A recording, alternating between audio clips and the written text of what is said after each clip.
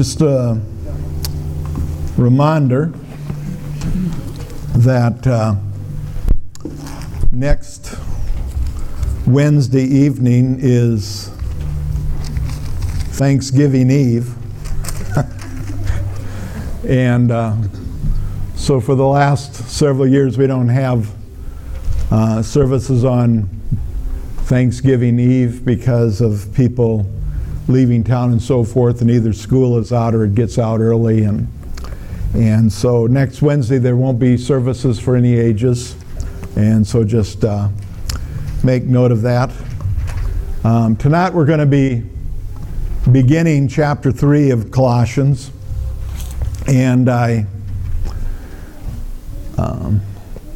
looked ahead in my notes, and it looks like counting tonight we'll have 4 more sessions of Colossians, unless I get really long-winded on the last one because it's really a long lesson. It might be 5 weeks, but so I am going to reach my goal, and we are going to be done with our study of Colossians by the end of the year. So praise, everybody says praise the Lord. Praise the Lord. And some of them say praise the Lord. But we are getting there. But tonight we're going to begin by looking at Colossians, the 3rd chapter. And each one of these teachings, and again, let's remember that when Paul wrote this book, he didn't write it in chapter and verse, and so everything ties together. And so it's really one teaching. But as we begin this 3rd chapter, the thing that we see Paul doing is he's really exhorting the church, the Colossians, and again the Laodiceans, because it was given to both of them, in reference to both of them, and to us, that we're to keep our minds on things above. And so the things that Paul talked with us about in the 1st and 2nd chapter, now he goes into this 3rd chapter, and he says that the way that we're going to see the manifestations of these things are as we keep our minds on things above. And really what he's saying is that we need to keep our mind on the Word. We need to meditate in the Word. And as it says in several places in the Scriptures, that we need to meditate in the Word day and night. And the reason for that is, that's where we gain power, authority over the flesh. It's through the Word. We've all tried the rules and regulations things. We've tried to live our life abiding by a certain degree of rules that have been laid down and so forth. But the thing that we all know is we weren't able to do it. But Paul, what he's doing here, and this is why he, in his teachings, he comes against legalism. He comes against trying to get your life straightened out by abiding by rules and regulations, because he basically tells us it's an impossibility. But the thing that I love about Paul is he doesn't leave us hanging, doesn't leave us in limbo. He tells us what we can't do, but then he gives us the answers to how we can accomplish it. And that's what he's going to be doing here in the 3rd chapter. He tells us how we're going to accomplish it. And it's going to be not by just denying the flesh, but it's going to be by meditating the Word. And as we get the Word on the inside of us, it begins to form a picture. It forms an image. We begin to see who we are. And then what we do is we begin to live that out. And that's really what living the Christian life is. It's living out the image that we have on the inside of us that's been produced through the Word of God. And so that's why it all evolves around the Word of God. That's why we've got to have the Word of God in conjunction with the Holy Spirit, because He's the one that ultimately empowers us to carry it out. But to think that we're going to live any resemblance of a victorious life, a victorious life is victory over the flesh. If we're going to live any kind of a victorious life in that sense, and to think that we're not going to be doing, we don't need the Word of God, we're deceiving ourselves. Now, when we get to the end of the chapter, that's about 3 lessons from now, I just think it's so interesting that when he begins to talk about the victory that we have because of Christ Jesus, he talks about relationships between husbands and wife, between children and parents, between employer and employee. I mean, what he's telling us is this is how we're going to live the victorious life. And so I think sometimes as Christians we look at everything as woo, way out there someplace, and we really don't even, we don't think that it applies to our everyday life. But my persuasion is, what I'm persuaded of, is if I can't take it, and if I can't apply it to my everyday life, it's of no value to me. I can gain a whole lot of knowledge. I can gain a whole lot of information. You know, I love end times. We're gonna be talking about that a little bit in this portion, because he talks about the life hereafter and so forth. And you know, I love end times teachings and so forth. But how does it really apply to my life today? You know, for me on a Sunday morning to give a 21 lesson series on Revelation and end times, I look at it and I think, but how are we going to take that and apply it to our everyday life so that we can live more victorious tomorrow than I am today? See, that's what the Word of God is really all about. Now, I'm not putting down end-time teaching. Like I said, I love it. But that's not what's going to set us free. It's going to be understanding these basic principles of the Word of God. And so let's get into the lesson tonight, or I won't get done with this before the year's end. You know, and so tonight really chapter 3 is talking about daily demonstration of the Christian life. It's to be a daily demonstration. It isn't something that just happens periodically. And so I believe the first 4 verses of this chapter is talking about challenges of living the Christian life. Because it is a challenge. There are challenges that we encounter. And, you know, last week in chapter 2, we talked about where we are positionally in Christ Jesus. But now in chapter 3, we're going to begin to talk about where we are experientially. Where are we in our life with God? You know, we've got to know what our position is. But then it's got to come down to where the rubber meets the road. It's kind of muddy sometimes too, not right now. But we've got to be able to walk it out. So let's look at chapter 3, verse 1. And I'm reading out of the New King James. It says, "If then you are raised with Christ, seek those things which are above, where Christ is, sitting at the right hand of God." So if we're raised with Christ, he says, seek those things which are above, because that's where Christ is. You know, to look at the lowly things of this world, we're not going to experience the victory, because that's not where Christ is. He's above. Reading this out of the literal translation again, it says, "If," or since, "ye then being raised," and it's the aorist passive, it means that you were raised. And so you're not going to be raised, you're not about to be raised. If you're born again, you are raised. You're alive in Christ Jesus. You've been raised with Christ. Seek, that word seek means to pursue. We're to pursue those things which are above. You know, the thing about pursuit, you know, the Bible says that we're to enter into His rest. And a lot of times when you begin to share that as believers, we're to enter in the rest, people get this idea that, well, we're to sit back and we don't have to do anything. But that word rest there that's talked about in the book of Hebrews, it's an active rest. In other words, it's not just sitting back doing anything, it's a rest, it's an assurance, but it's active. And here where it says to seek those things which are above, there's a pursuing of it. You know, I remember when we were first we were first saved. You know, we're still in the denominational churches and so forth, and we were so hungry for truth, but we weren't getting it in our churches, and we had our little Bible study, but we were ignorant.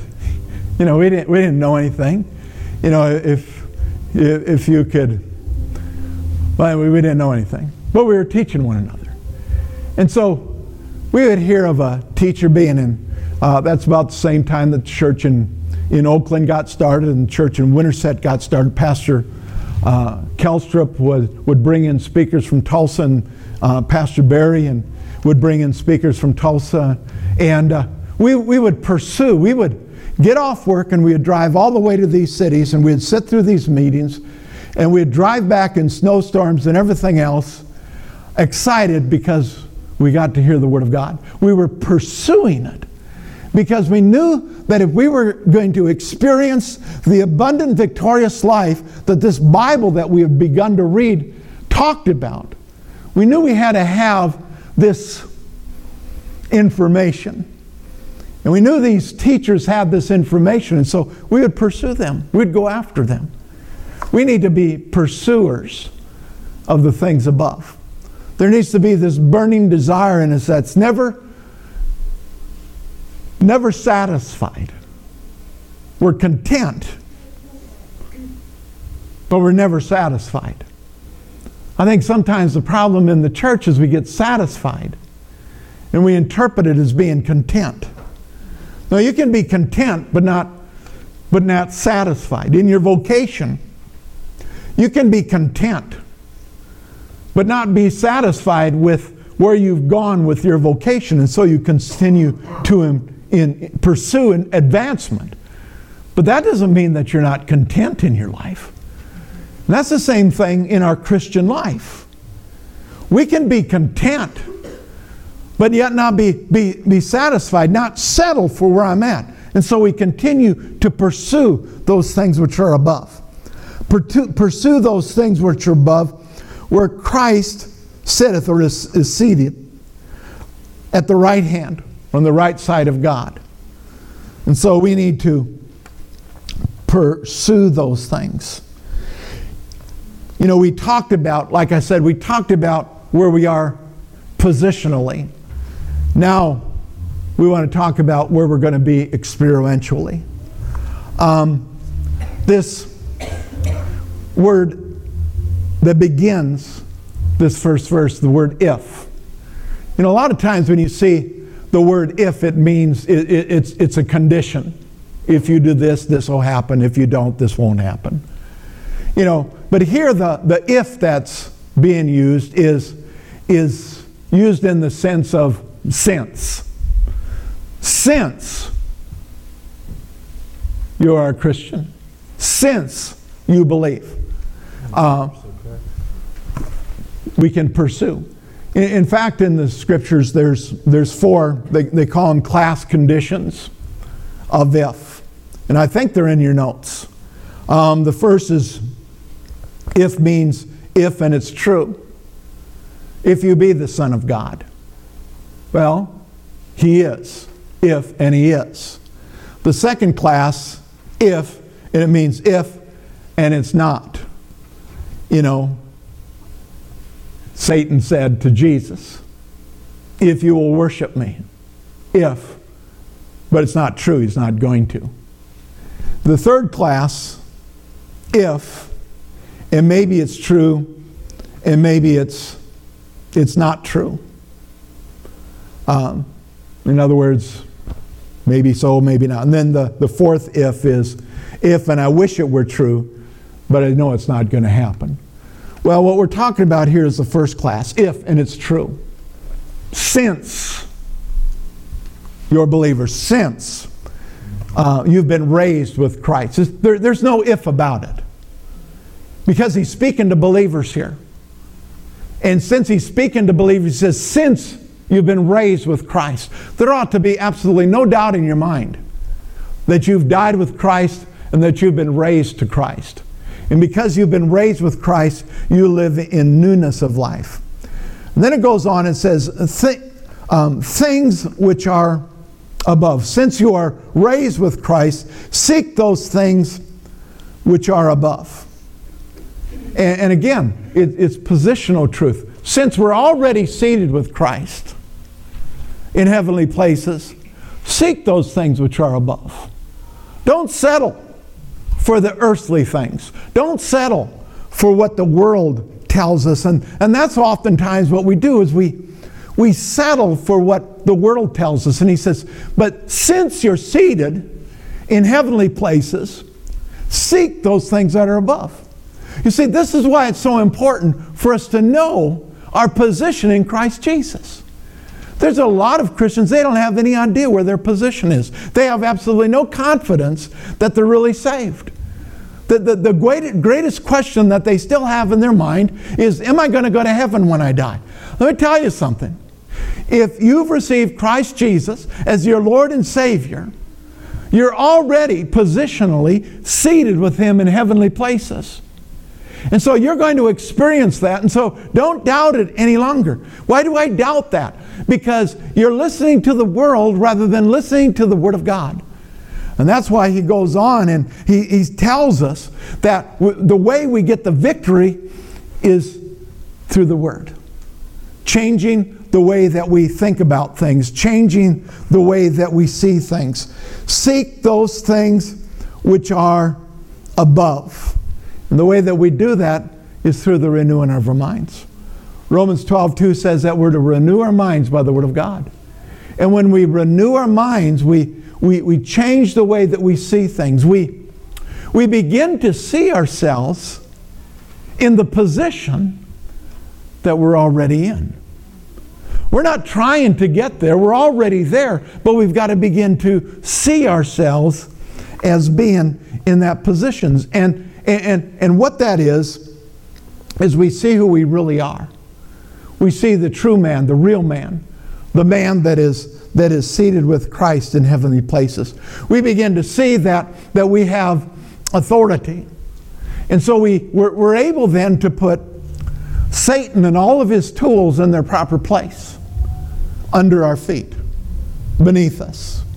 You know, most of you have probably already heard me say this, but when I was in Egypt a few years ago, we went through the Cairo Museum, and while we were going through the Cairo Museum, they had the thrones of the pharaohs and so forth that they had gotten out of the different pyramids and so forth. And so the guy that was showing us around, he says, go look at the footstool. And so we went and we examined the footstool, and he said, well, what do you see? And I said, well, you know, there's just a bunch of stuff on it. Hieroglyphic. How do you say it? Yeah, very good. Just checking to see if you could say it. You know, and he says, do you know what they represent? And we said no. And they said, on their footstool, they put the names of all the kingdoms that they've conquered. All the enemies that they've conquered are written on their footstools. And so every time the Pharaoh sits on his throne, his enemy becomes his footstool. I want you to know something. Everything that God directed his writers to write in the Scripture, he was not simply trying to fill pages. There was meaning behind it. And when he said that through Christ Jesus, he made the enemy his footstool, they were able to understand exactly what was going on, those that it was written to. We may not understand it fully, but we need to understand that if we're in Christ Jesus right now, guess where your enemy is? He's your footstool. And oftentimes we give him so much authority. We give him so much credit. It's the old Flip Wilson saying, the devil made me do it. No, that's giving him too much credit, because he can't make us do anything. And do you know why? He's under our feet. Because we've been given authority over him through Jesus Christ. And so we have the victory right now. And so there's a contrast between Colossians 3:1 and Colossians 2:20. Because in Colossians 2:20 it talks about if we be dead in Christ. And here's talking about if we be risen with Christ. And so we've died with Christ, now we've been raised with Christ into newness of life. And then we go on into the second verse, and it's talking about our mental attitude. Set your mind on things above, and not on things of the earth. The literal translation, set your affections. You know, your affections are things that you think on all the time. You know, Pastor Becky and I have been married almost 50 years. You know, but I still have the picture in my mind of the night that I met her. She was wearing this, well, we won't go into it. You know, but you know, until I saw her again, I still had that picture in my mind, because I had set my affections upon that. You know, here we talk about, you know, it's set your mind. Well, it's more than just setting your mind. Where does your affection lie? Because see, oftentimes our affections have been focused on things of the world. If I had a new car, if I had a bigger house, if I could go on this vacation, if I could do this, if I had this, if I had, you know, your affection is on everything around you.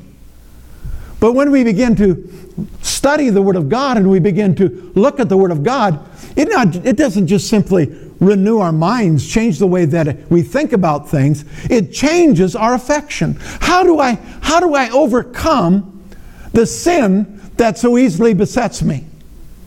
Well, why does that sin easily beset you? Because it's got your affection. You know, I've talked with people that have had addictions and so forth, whether it be drugs or alcohol, and they say night and day. That's what they focus on. That's what their mind is on. What they're saying is that's what their affection is focused on. And so how do you get free from that? Because they say, I can stop drinking, I can stop using, but I still think about it all the time. It's because that's where your affection lies. And so why is the Word so important? It changes what you think on. It changes your affection. Now that's the extreme. But you know what? Every one of us in our lives, we have those areas, those affections that draw our attention. And what their intent is to always draw us away from Jesus. Set your affections, your mind on things above, and not on things of the earth. And so it can be anything here on the earth that will take our attention, that'll draw our attention away from Him. What the Word of God does is it gives us a God viewpoint. You know, in your notes, you can read it later for yourself, but it talks about Isaiah. You know, that our thoughts are not his thoughts and our ways are not his ways. But you know what? Our thoughts can become his thoughts. Our ways can become his ways. But it's as we renew our minds and as we set our affection on things above. I got to be honest with you. I'm really excited right now. You know, because this whole affection thing, when I was putting this together, I didn't even see that. But to me, it's just opened a whole new sphere that I'd never seen before. And so if I look like I'm excited, it's because I'm really excited. Because it isn't just that it's something that I believe can help me. I believe that seeing this, I have another tool that can help other people that are struggling with some form of addiction in their life, that I can share with them. The motivation behind you is the affection that you feel for that. And most of them say, I really don't have any affection for it. Yeah, you do. Because it dominates your thought life. But it can change. it can be renewed. We are a new creation. So in our spirit man, we're perfect. We want to follow after him. And so the battlefield is our mind, because our flesh wants to do what it's always done. And it tells us in Proverbs, it says that as a man thinks in his heart, so is he. And what that means is what you focus your mind on, what has your attention, that's what's going to dominate, and that's what's going to control your life. It's not going to be your spirit man, because if it's your spirit man, it's going to be focused on the things of God. And that's what releases our spirit to dominate our life. Because that's really that's where we have to get. Because whether we like it or not, our flesh, the majority of the time, is still in control. Our flesh, the majority of the time, is still dictating to us what we're going to do. Now, the old teaching was that on the inside of us, we have two men that are battling with one another. One is the new man who is born again, and one is the old man. But that's an impossibility, because you can only live one life at a time. And so what we have the old man, going back to Colossians 2:22, which was crucified in Christ Jesus. And then we go over to Colossians 3:1, which says that the new man has been raised up, has been resurrected with Christ Jesus. And so what happens is, we haven't, as it says in Romans, we haven't considered the old man to be dead. And because we don't consider him to be dead, we give him life. We, not God, not the devil, we continue to breathe life into him so that he has a voice where he doesn't deserve to have a voice. He shouldn't have a voice. Because I've helped Aaron once in a while at the funeral home. And those dead bodies don't have a voice. They don't mouth off at you. They don't complain because you didn't pick them up right. They have no voice. You've got to see that your old man has no voice, because you've been resurrected to newness of life through Christ Jesus. Going on into the third verse. For you are dead, and your life is hidden with Christ in God. You, now this is talking about your old man, the old you, before you had Jesus Christ as your Lord and Savior. You, your old man, is dead. Let's look at the literal. For you are dead. Aristans just says you're dead. And your life, Zoe, is hid, perfect medium, has been hid together with Christ in God. Do you know how we're supposed to see ourselves? We're to see ourselves in Christ. You're not even supposed to see you, because you're hidden. Kids are funny. Our grandkids are there, and they want to play hide and seek in the house, in the family room, where we're all sitting. And so you have to take blankets and put it over them, or let them crawl behind you, and they're basically trying to be hidden in you. And so what are they trying to do? They're trying to keep everybody else, the one that's it, from seeing them. We're to be hid in Christ. You know what that means? That means people aren't supposed to see you. They're to see Christ. We always say, Christ in you, the hope of glory. But they're supposed to see you in Christ, in God. And so when they look upon you, they ought to see the attributes, the characteristics of Christ. And that's what I believe that this is all talking about. For you were for you died. You know when sin tries to rise up in your flesh, what we need to say is no.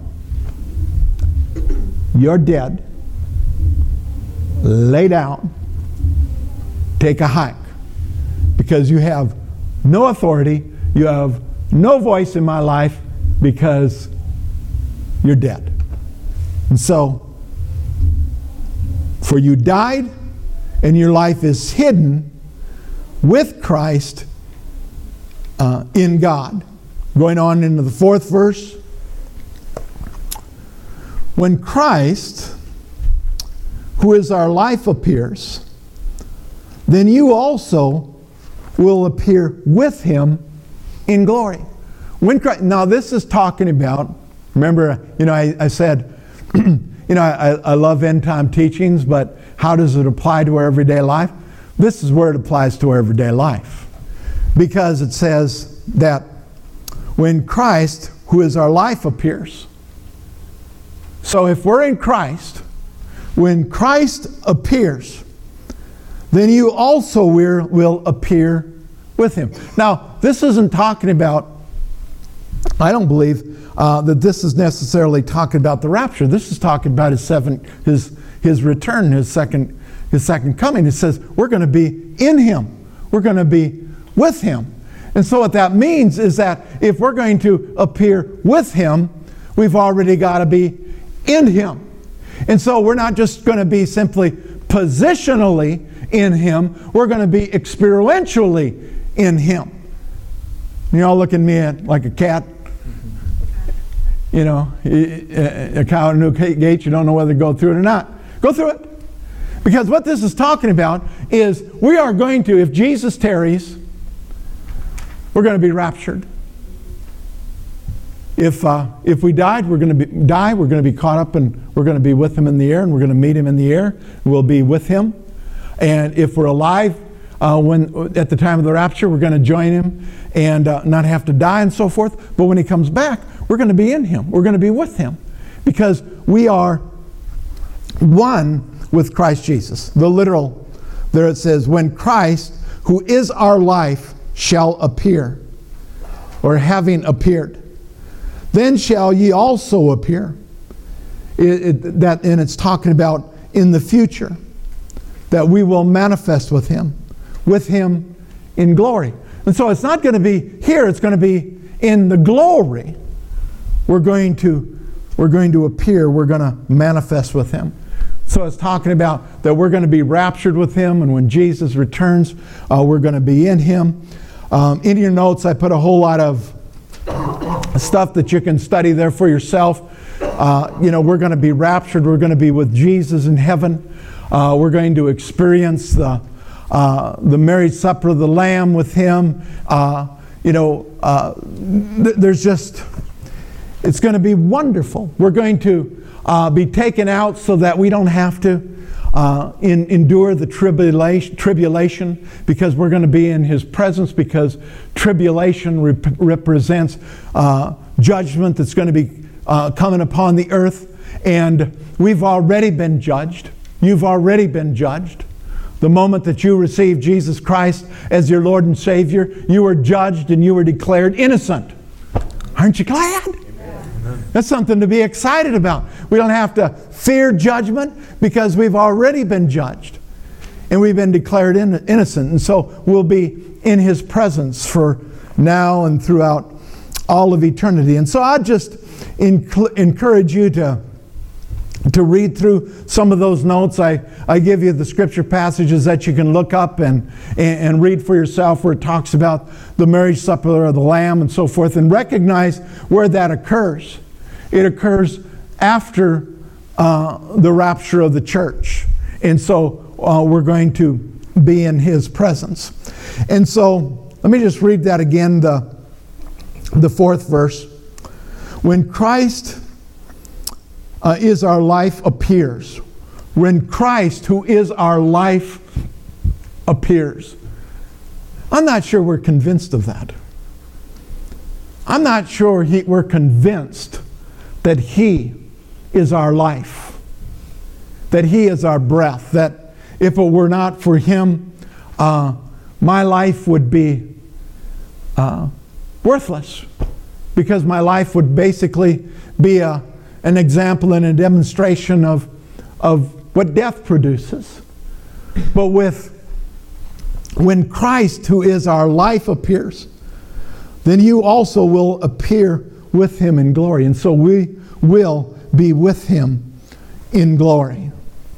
And then we go on into the 5th verse, and this next section is titled Objective of Living the Christian Life. And this goes all the way to the end of the chapter. And of course, we'll spend most of our time in this section next week. But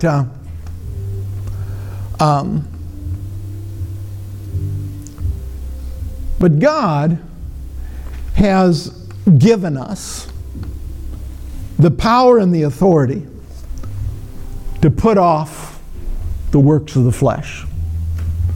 And I know it probably appears that I'm repeating myself. And the reason that I am is because that's the emphasis of this portion of Scripture, is that we have overcome the flesh through Jesus.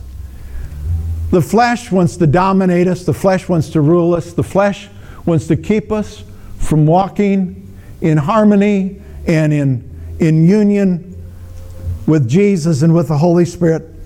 The flesh will do everything it can to keep us from that. And the only way that we can combat that is by, once again, by the renewing of the mind, through the knowledge of the Word of God. There's no other way. You can put your Bible under your pillow and sleep on it. You won't do it. Thank God for good music that incorporates Scripture. It won't do it.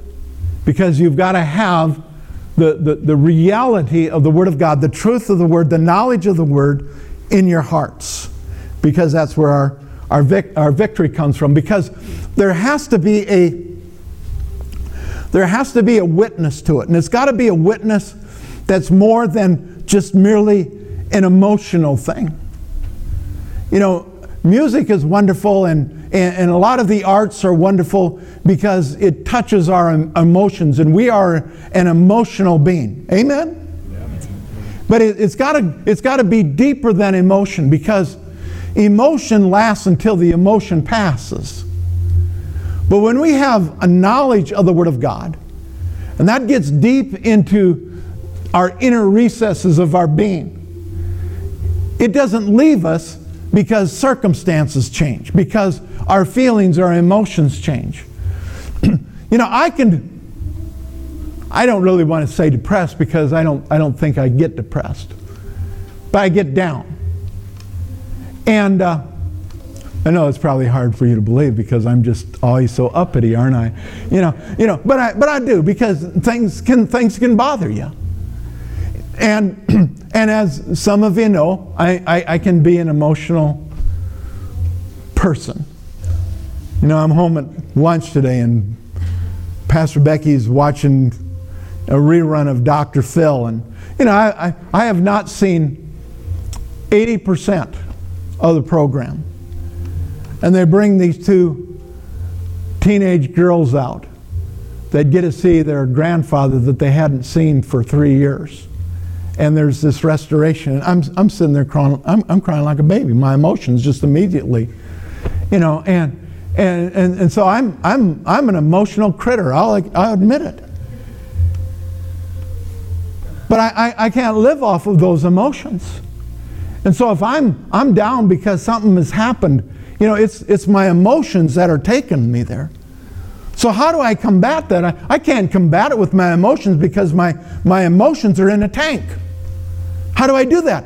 I do it with that which is dependable, the Word of God.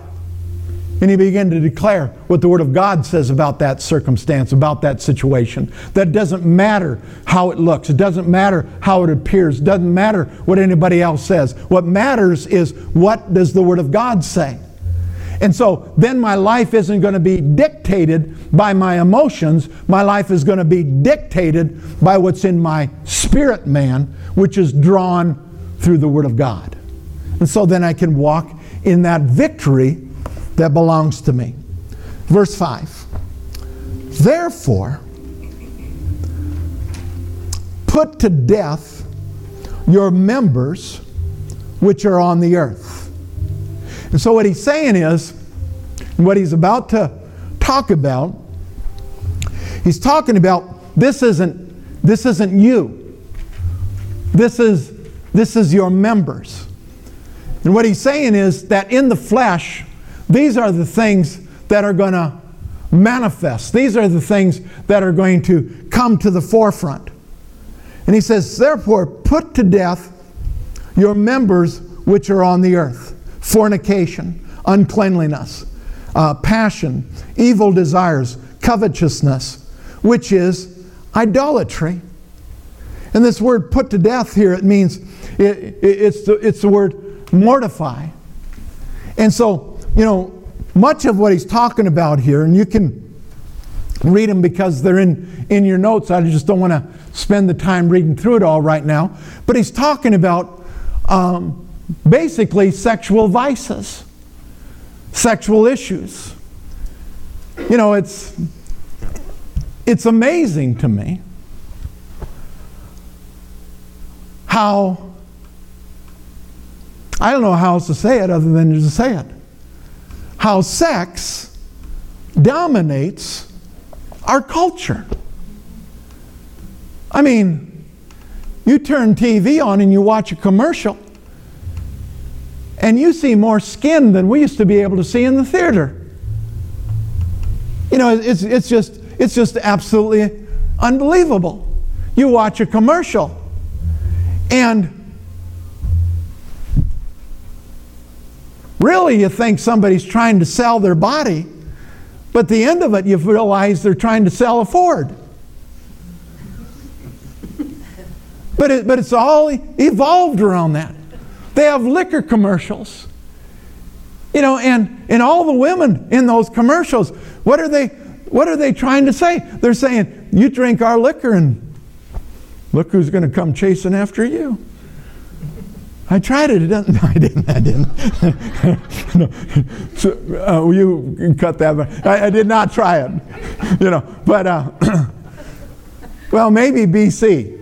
But that was just out of flat out stupidity. BC, before Christ, in case any of you didn't know. I did have a time before Christ, okay? And so, but what he's saying here is we're to mortify, put to death those desires. And the thing about it is if you go back into the Greek, what you realize is it's a command. He's speaking to us as believers. And he's commanding us to put these activities of the flesh to death. Now, what's interesting about this is some people, have taken scriptures like this and they've taken it to the extreme. And, the only time, you're supposed to have sex is when you're going to make a baby and have a baby. It's the only time you're supposed to do it. Otherwise, blah, blah, blah, blah, blah, blah, blah. And it's not saying that. Because we see on the other side, where Paul, back in the earlier verses, Paul confronted the fact that there were those that were going around that were saying all sex is bad. And Paul says, no, not within the confines of marriage. It's proper. It's good. It's to be.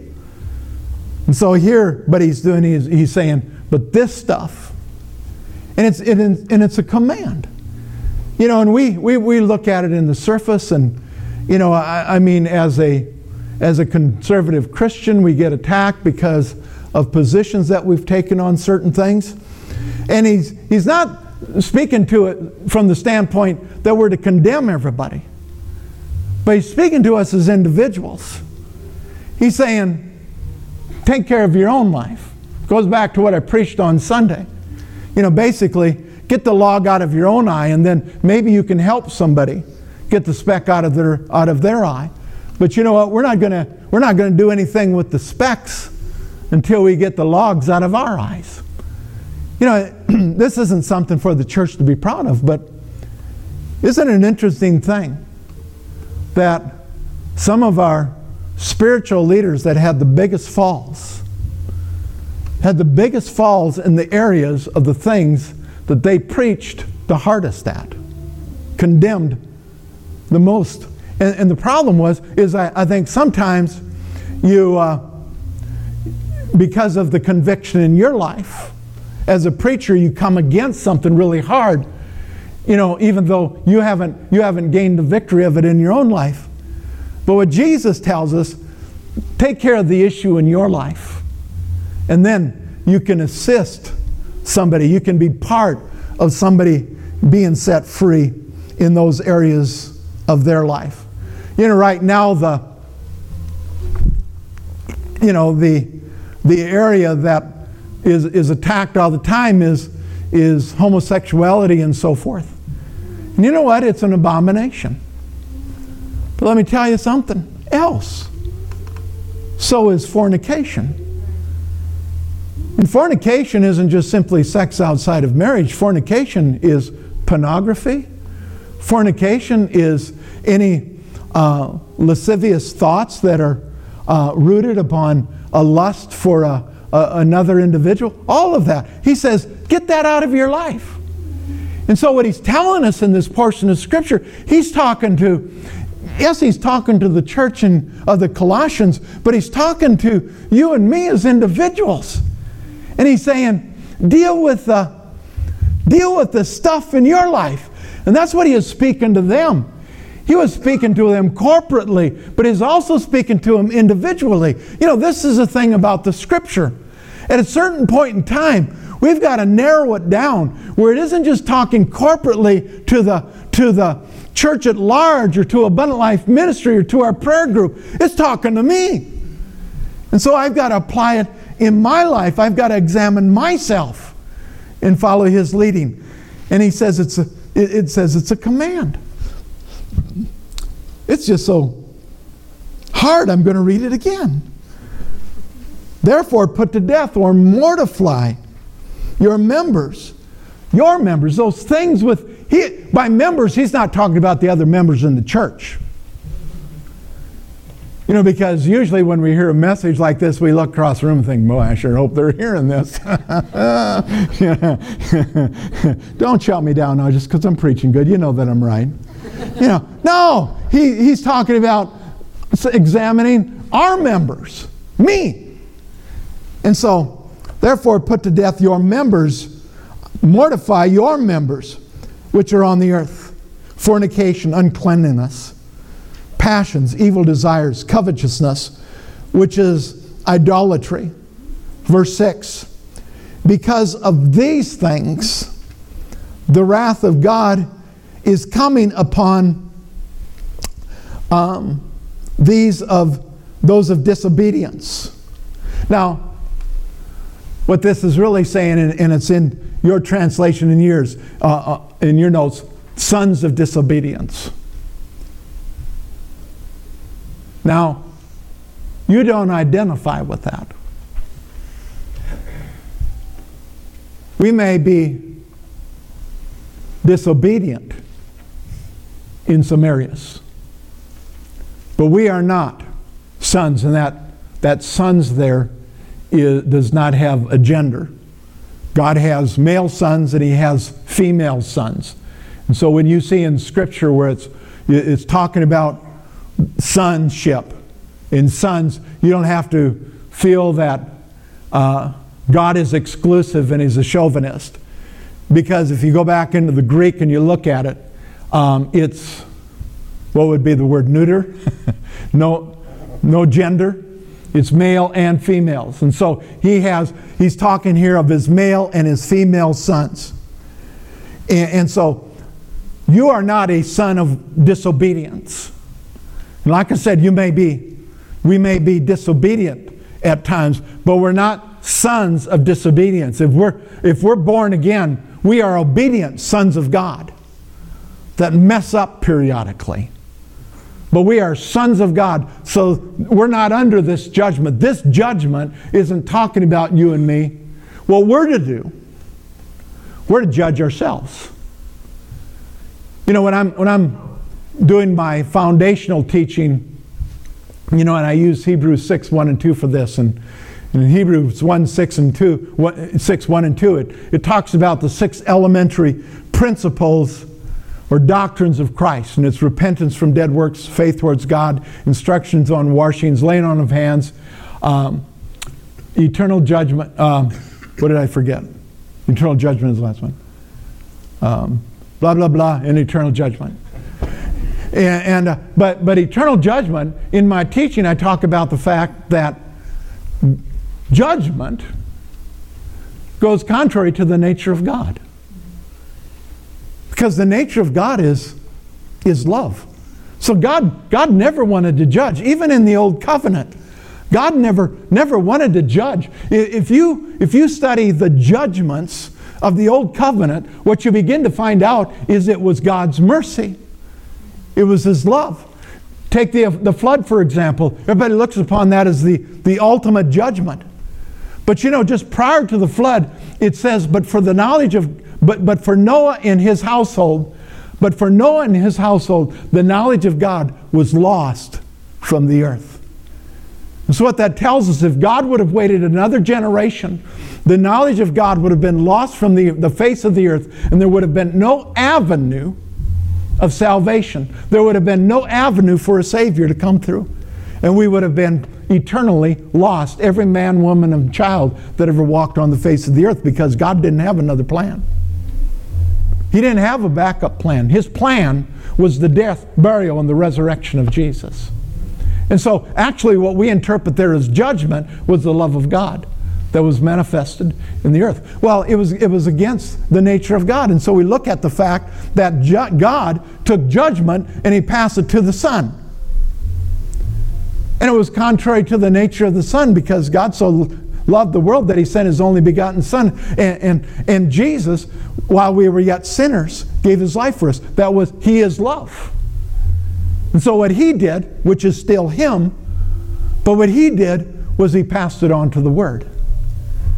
And so now what we're to do is we're to judge ourselves. And we're to judge ourselves according to the Word of God. And once again, that's why the Scripture is so important. You know, one of the most helpful passages I ever found was the one that when the apostle said, and this is the American Standard Version of it, he says, I consider it a very small thing to be judged by you. And in fact, I don't even judge myself. Most of us, we think it's a very big thing to be judged by somebody else. But Paul said, I consider it to be a very small thing to be judged by you. You know why? Because he knew that the ultimate judgment was from God. And that he doesn't even judge himself, because he judges according to the Word of God. It's the Word that judges us. And isn't it interesting? That which judges us changes us. Just a thought. So anyway, what did I just read? Did I read verse 6? Because of these things, the wrath of God is coming upon these of disobedience. Verse 7. Of which, now this is important, of which you yourselves once walked when you lived in them. And so all of this stuff, we once walked in it when we lived in them. But we don't live in them any longer. Do you know why?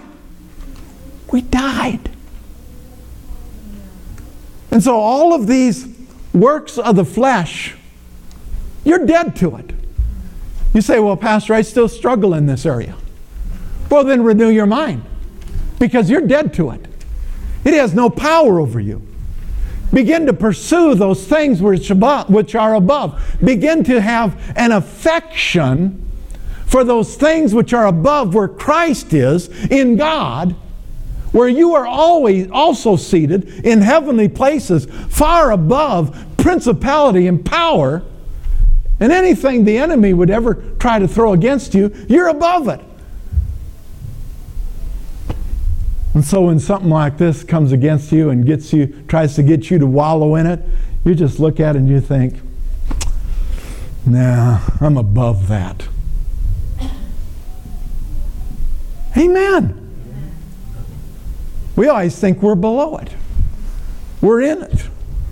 No, we're above it because we're in Christ Jesus. Well, praise the Lord. You're dead to sin. You're dead to the flesh. But you're alive to Christ Jesus. Now, this is the key. Focus on the life. Pursue those things which are above. If you've got things in the flesh that seem to still be kicking, you pursue those things which are above, and the stuff of the flesh, it'll lose its wiggle real quick. And so, Father, we just thank you for your word, that it's living and active and sharper than any two-edged sword. And Father, by the anointing and the power of the Holy Spirit, we seal it right now in Jesus' name. And we declare that we're above and not beneath. We're the head and not the tail. Father, we're blessed when we go out and we're blessed when we come in. We're blessed in everything that we put our hands to do. But it's because of Jesus, the one whom we're hid in, who leads us and directs us. And so we give him the praise and the glory in Jesus' name. Amen. God bless you. Have a good week.